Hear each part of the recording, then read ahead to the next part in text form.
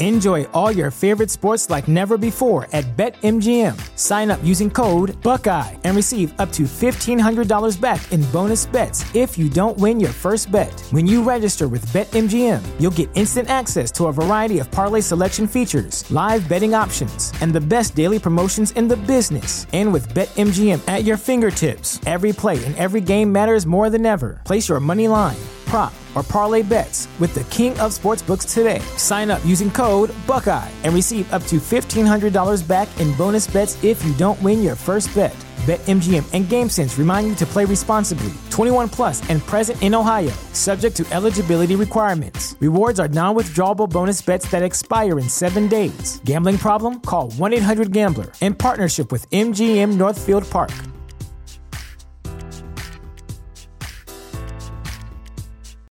You know how to book flights and hotels. All you're missing is a tool to plan the travel experiences you'll have once you arrive. That's why you need Viator. Book guided tours, activities, excursions, and more in one place to make your trip truly unforgettable. Viator has over 300,000 travel experiences to choose from. Everything from simple tours to extreme adventures and all the niche, interesting stuff in between. So you can plan something that everyone you're traveling with will enjoy. Real traveler reviews give the inside scoop from people who've already been on the experiences you're considering. So you can plan with confidence. Free cancellation helps you plan for the unexpected. And 24/7 customer support means you can travel worry-free. Download the Viator app now and use code Viator10 for 10% off your first booking in the app. Find travel experiences for you. Do more with Viator.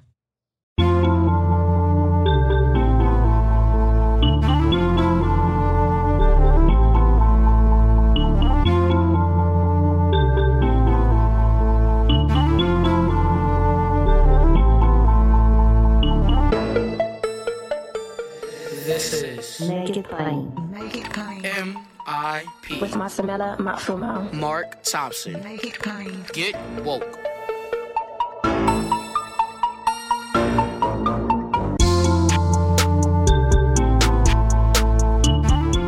God bless you. Good morning. Get woke. Ladies and gentlemen, MIP is COVID free. Free meaning you don't need a subscription to MIP every day now for a limited time. While we endure this pandemic, we want to make it available to everyone. So wherever you get your podcasts, Apple Podcasts, Spotify, Google Podcasts, Stitcher, Pandora, MIP is COVID free and available to you and everyone without a subscription.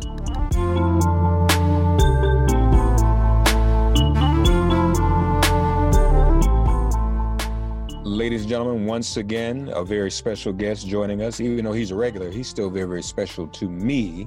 He founded something called the Progressive Review in 1964, and his motto is the news while there's still time to do something about it. He's a wordsmith in that he's published several books, including The Great American Repair Manual, and he's a songsmith in that he's a musician. And you know him by his very famous name because he's won an Oscar and a Grammy, waiting on that Emmy and that Tony. He's world renowned in that regard. His name is Sam Smith. And once again, he joins us from Maine. Everybody, it's Sam Smith. Who I found is Sam Smith. Hello. Sam Smith, everybody. Sam Smith's album's called In the Lonely Hour. #1 on iTunes. He is on everybody's one-to-watch list for 2014. Give it up for Sam Smith.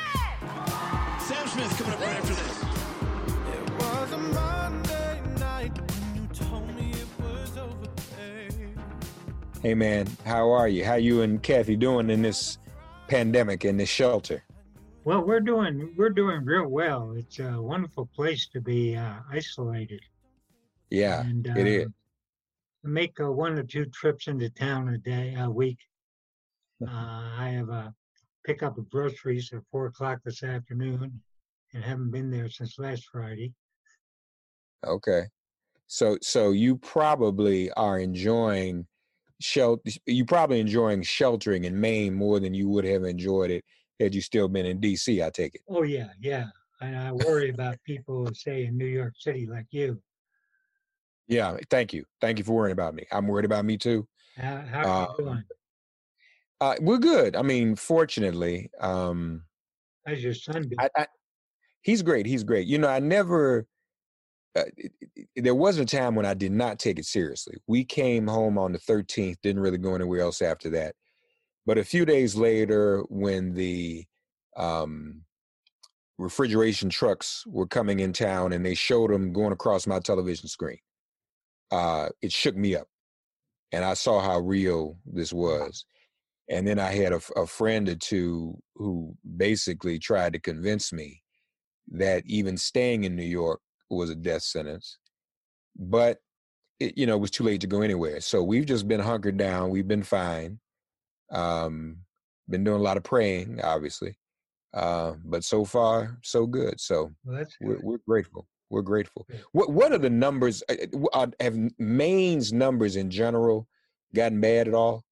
Sam, do we know? Maine's numbers are, glad you asked me that. We have had a total of 937 cases reported, as opposed to you all that have had 263,000 cases. Yeah. And we have a death rate of about 3.9. Okay. Which is also below New York by considerable. Well, I mean, everybody's below New York, but I mean, those are still not ideal numbers for Maine. I guess they could be a lot worse. No. And a lot of those are in nursing homes and in old people's homes, and that's something which I don't think has been enough attention paid for, because a lot of these nursing homes are owned by big corporations, and it makes you wonder how well they're taking care of the people. Yeah. That's kind of that's pretty scary, as a matter of fact. Also good not to be in Washington, so Trump wants us to ingest things we should not ingest and shine light through us, or something, expose ourselves to light and radiation. Yeah, and I sent you a photograph of a guy following his word and using a straw and a bottle of Clorox. I don't think he was actually sucking it in. I think he was making a comment, but it was pretty striking. Somebody, literally while we're talking, somebody just texted me a picture of Clorox chewables. Clorox chewables. But Sam, the light part, where that's coming from, right? Having the light go. No, I don't. What does he do every day? He sits in that tanning bed. Oh, I see. You see what I'm saying? So for him, he's dealing with. So he probably what he couldn't say. What he probably wanted to say was, if you all would just sit in the tanning bed every day like me, you could burn the thing away. But I missed that entirely. That's a good one. You see it now, don't you? I mean, that's his... I just got so wrapped up in the Lysol and the Clorox. Yeah. And so I was watching Andrea Mitchell, and she was defending Dr. Birx and suggesting that Dr. Birx and Dr. Fauci are just trying to hang in there for the good of the country. Does that wash with you? Is that acceptable to you? I think they do a pretty good job. They have these very limited faces they put on every once in a while. Yeah. But could you do that? Huh? Could you stomach that? Could you sit up under him like that every day? I couldn't do that.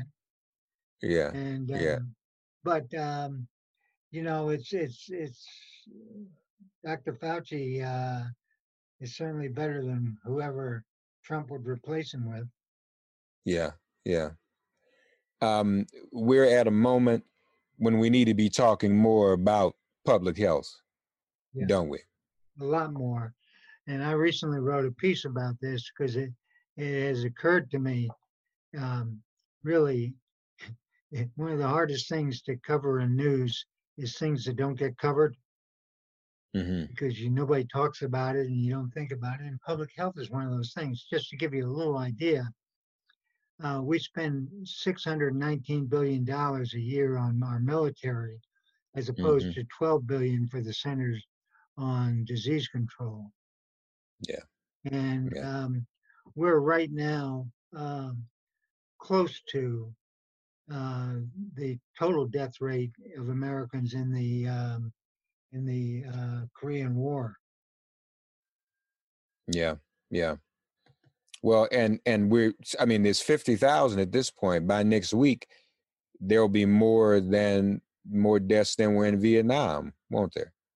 Could be, yeah. Mm-hmm. What was Vietnam? 54,000? Let's see. Something like that? Something like that. No, I think it was more than that. Vietnam was okay? 90,000. Oh, 90,000. Yeah, okay. Korea was 53,000. Okay, I'm sorry. You said Korea. I got. Yeah. I don't know why I thought Korea was less and Vietnam was only 54.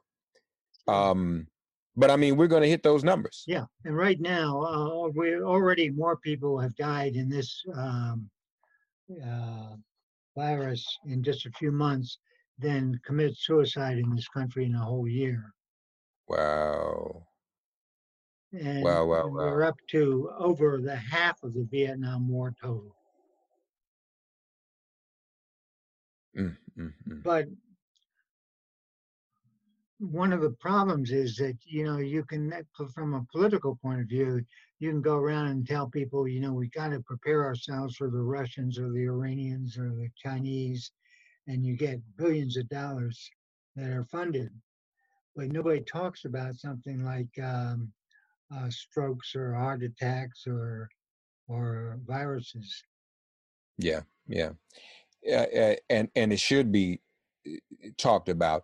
In your article, you mentioned, am I reading this correctly, a conversation between your senator and Barack Obama? After I found this from 2000. Yeah, Senator Collins, she didn't have she said that after meeting with Mr. Obama back in 2009, Senator Collins expressed concern about a number of spending provisions, including $780 million for pandemic flu preparedness. So she was concerned about spending that amount, and that was roughly 1% of the military budget. What's she saying about the pandemic these days from Maine? Has she been saying anything intelligent? Well, I've been trying not to follow her because. And her numbers underwater too, aren't they? She's in trouble, isn't she? Well, she could be in trouble. It's an interesting thing. For pollsters, I think, are really in trouble right now because they don't have really solid information on how people are going to react. We can only speculate and guess, and I'm not great on speculation. Biden fears that Trump may even try to postpone the election. Yeah, well, that's and can he do? There've been some sort of thought that Trump's dissatisfaction with the post office and their reports that he wants to turn that into a privatized operation. Yeah, and that one reason he doesn't want this to be voting by mail is because he doesn't want the post office to become that important. That's so in addition to not wanting people to vote, period, he doesn't want the post office to become so essential again, or continue to be perceived as so essential. That's a good point. That's a very good point. That's very, very interesting.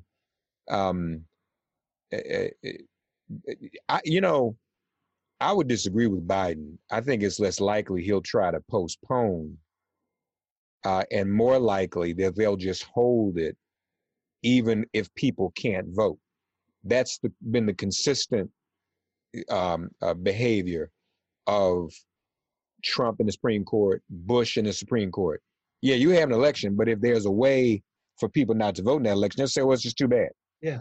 It's like, that's what the Supreme Court did in Wisconsin. They kind of came down that way.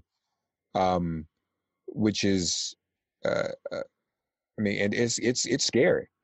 It's scary. Now, the individual states, if I'm not mistaken, it's up to them. They have their own voting system. Sure. They can, and legislatures and governors can make absentee ballots universally available right now. I know there's legislation that what spoke to Kamala Harris the other day. There's legislation to give states more money to do that. States have the power to do that, but McConnell's wrong, Sam. States don't really have the power to declare bankruptcy, do they? Well, no, that was one of the more wildly stupid things that have been said in the last few days. And your governor got right on the case. And the thought Cuomo, that yeah. the thing that I found really interesting was the point that he made that according to Cuomo, Cuomo wrote on Twitter that it takes $148 billion more in federal funding than in Kentucky. Kentucky takes $148 billion more in federal funding than it contributes, whereas New York contributes much more than it gets. Mm-hmm. So that's just another example. It's an interesting problem to have so many people in high positions telling things that aren't true. You know? I mean, I can't think of a time in my life that was the case. I mean, there would be individuals who would do it, but yeah, sort of. That's called the Russian strategy of the fog of unknowability. Unknowability, and, right? and it's purposeful. It's just a fog. So we're talking about war. We're talking about Vietnam. Just fog. Just right. So he's encouraging the governor of Georgia to reopen Georgia. Then he says he shouldn't reopen Georgia. I mean, that is not so random. You know, use light, use bleach, just everything is just creates a lot of chaos and confusion. Nobody knows what's what, up from down, left from right. The fog of unknowability. Yeah. And I guess the thing that I wonder about is in terms of the reaction to it. Do you react by simply providing the true facts, or is there some way that you can make Trump seem as foolish as he is? I mean, in a way, I think MSNBC is doing Trump a favor by broadcasting his collection of untruths every day. Well, everybody is. Everybody's broadcasting those things. And I don't think you have to do that. Yeah. No, I think it's ridiculous. Yeah. Yeah. I mean, that's one thing they could do right now. But well, the other thing, Sam, and I mentioned this to you the last time we talked. I'll remind you because I think it needs to be said again anyway.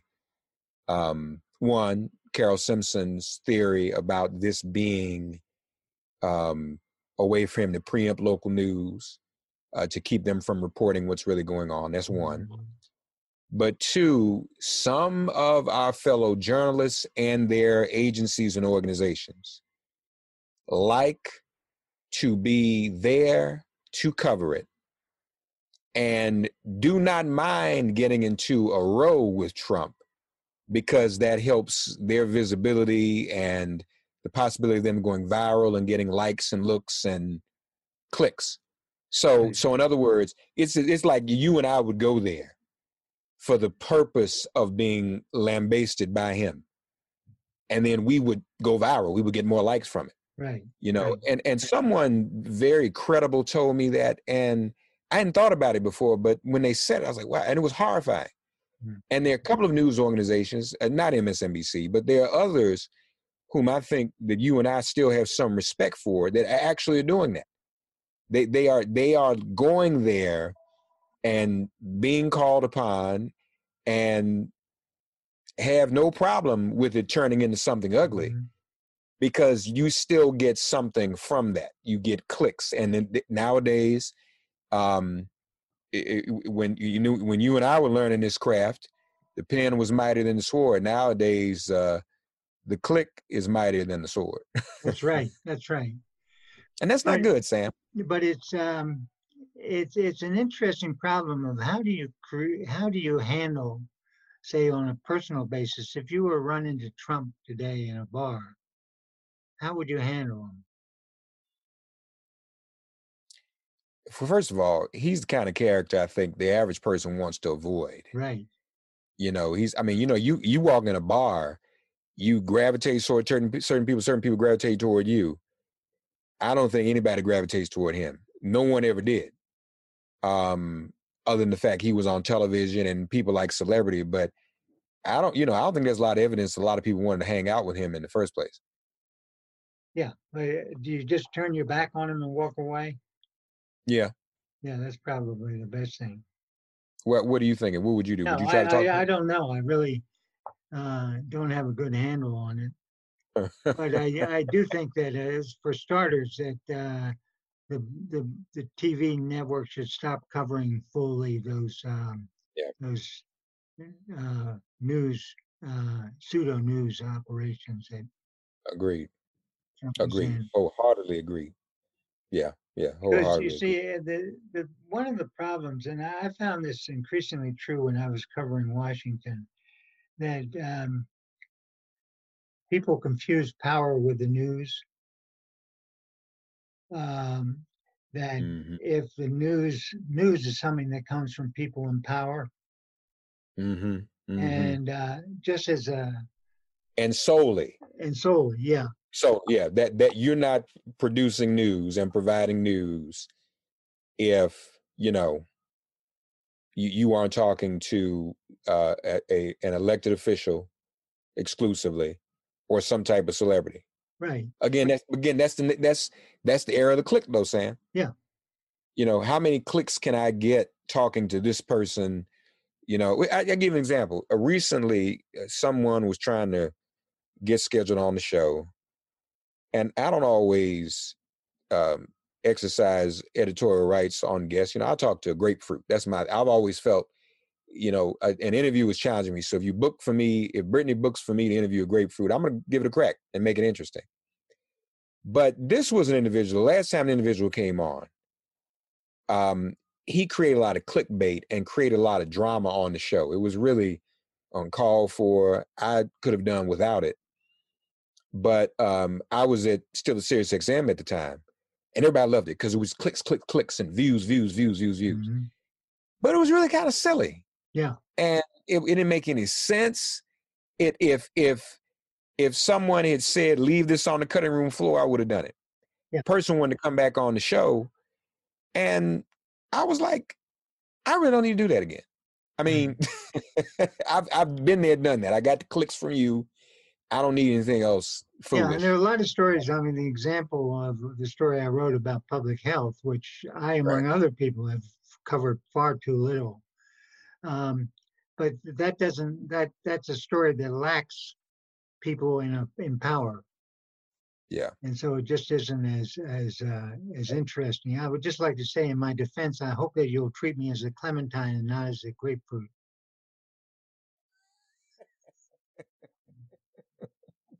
No, well, you're neither, Sam. You're much more.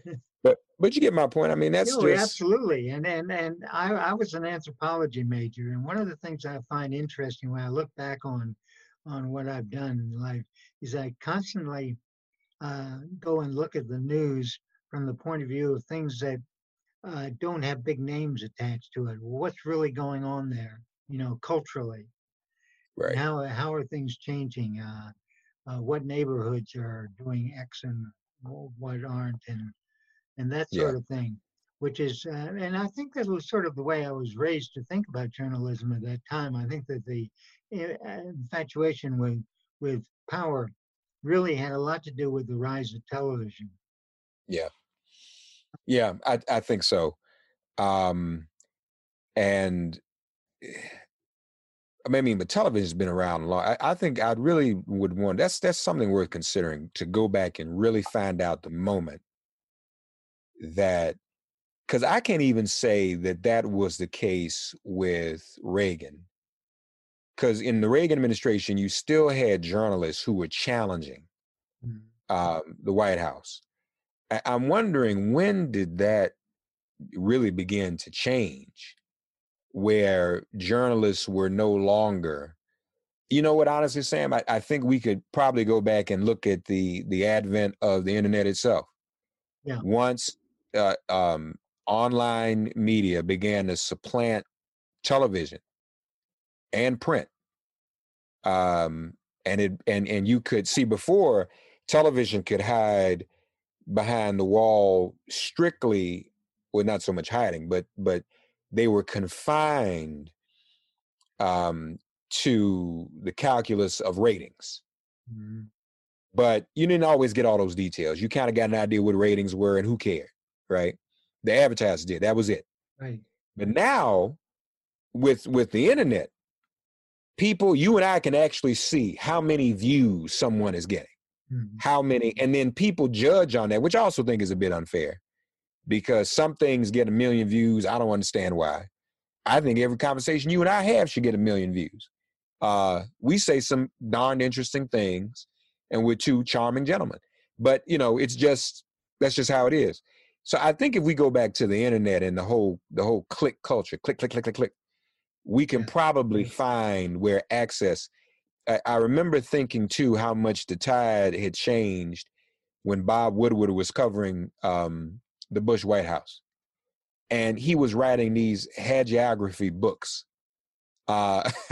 until he got into trouble because the war was coming about, and then he had to go and kind of change. He had all these notes about the run up to the war and lack of justification, but he didn't want to publish it because he wanted to keep access. I mean, everybody else said, wait a minute, there's something wrong here. Then he pulled out his notes. Yeah, this is what they were really doing. Well, Bob, you didn't tell us that at first because you wanted to stay and have access so you could get the clickbait. So that's the state of John. I mean, I didn't mean to go off into a whole lecture, but I'll admit that. And I think the other thing is that going back further is that before television, politicians were judged based on what the community thought about them that they served. I mean, that's where their base was, and they had to keep those people happy. They had to do things for them, and even if they were corrupt, you find, say, with the corrupt mayors of that period, they also did good things for their people. And then with television, it became much, much more just an image thing, so that you didn't even have to do history. And I really stumbled across this when I got into the covering the Clinton story from the Arkansas angle. And I realized that nobody was interested in what happened in Arkansas. But it was fascinating. Yeah, it's too local. It was considered too local. And the fact that Arkansas... No, it was Arkansas. I mean... Arkansas was one of the 3 or 4 biggest drug importation states. I mean, at one point I got an email complaining about something I'd written by Billy Bear Bottoms. And I said, oh my God, Billy Bear Bottoms was the pilot for Barry Seal, the biggest drug importer in the country. Yeah, Tom Cruise. And that was Arkansas, but Arkansas wasn't important enough to people in Washington. Yeah. ProRev.com, folks, since 1964, the news, while it's still time to do something about it. So you guys watching good movies lately? Oh, we're watching a lot of good stuff. Our current favorite, I think, is Better Places, series on Amazon Prime. Okay, I haven't seen that. I have to take a look at that. Yeah. Something actually came on Turner Classic Movies on television, real television, late one night, and I happened to catch it. Hadn't seen it in years. Hadn't seen it so long. I've forgotten parts of it. But the movie Claudine with Diane Carroll, who recently passed, and James Earl Jones. Is that right? And it was great. Yeah, and the soundtrack was done by Gladys Knight and the Pips. So that's great. It was a classic. Yeah, it was good to see that again. It was good to see it again. Well, so you're going to the grocery store. How's that? So what's that like? Still the same people? You wear a mask when you go now? Well, actually, I don't get out of the car. That's right. They bring it to you. Yeah, you call them, and then they bring you the bags, and it all works out very well. Good. And the only other reason I go to town these days is once a week to recycle. Ah, okay. So they don't, where you live, they don't pick up the recycling? Just the trash. Oh, really? You have a guy that picks up the trash. It's not So the you town. have to. You have to pay for it. Is that right? Yeah. Huh. You have to pay for the trash to be picked up. Right. That's different. Yeah.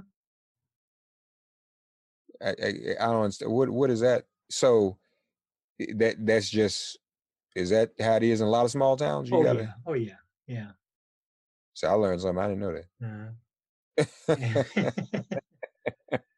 But one of the Okay. nice things is that people in a small town also are very friendly, and when you get to my age, they actually think they ought to do something for you.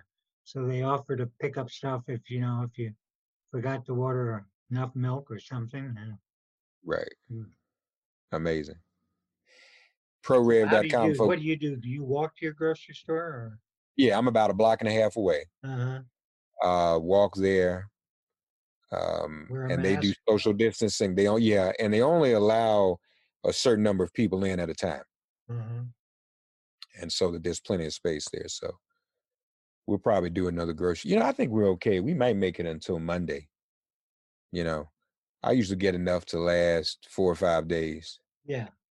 And then, so, we're good and comfortable. Well, Kathy is began agitating me today to go and get some carry out at some restaurant. So I think she's getting a little tired. She wants to get carry out. Yeah. Well, just be careful, man. Okay. We have not ordered any carry out since we've been in.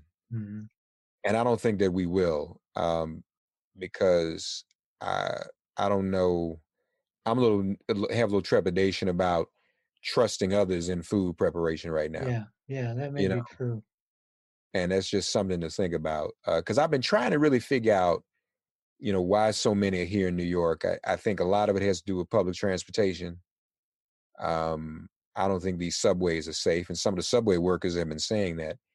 And a lot of people in New York do carry out every day, all day.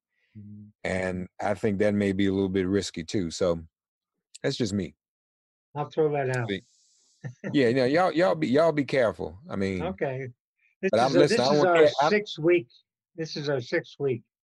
Yeah, is it 6 weeks? Yeah, but yeah, I don't want Kathy to be mad at me now. Okay. For saying what.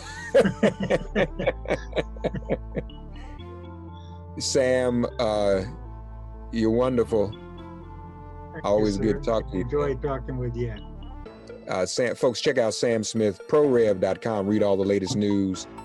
He was calling himself a progressive before many of us even knew what the word meant. The Progressive Review since 1964, ProRev.com. Thank you, Sam. Okay, thank you.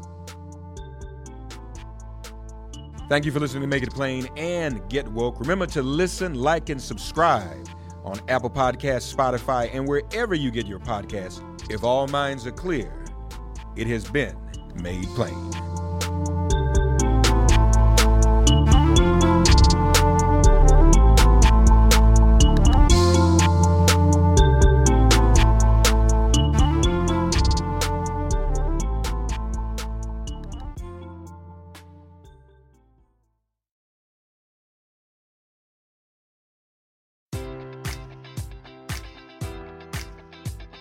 Enjoy all your favorite sports like never before at BetMGM. Sign up using code Buckeye and receive up to $1,500 back in bonus bets if you don't win your first bet. When you register with BetMGM, you'll get instant access to a variety of parlay selection features, live betting options, and the best daily promotions in the business. And with BetMGM at your fingertips, every play and every game matters more than ever. Place your money line, prop, or parlay bets with the king of sportsbooks today. Sign up using code Buckeye and receive up to $1,500 back in bonus bets if you don't win your first bet. BetMGM and GameSense remind you to play responsibly. 21 plus and present in Ohio, subject to eligibility requirements. Rewards are non-withdrawable bonus bets that expire in 7 days. Gambling problem? Call 1-800-GAMBLER in partnership with MGM Northfield Park.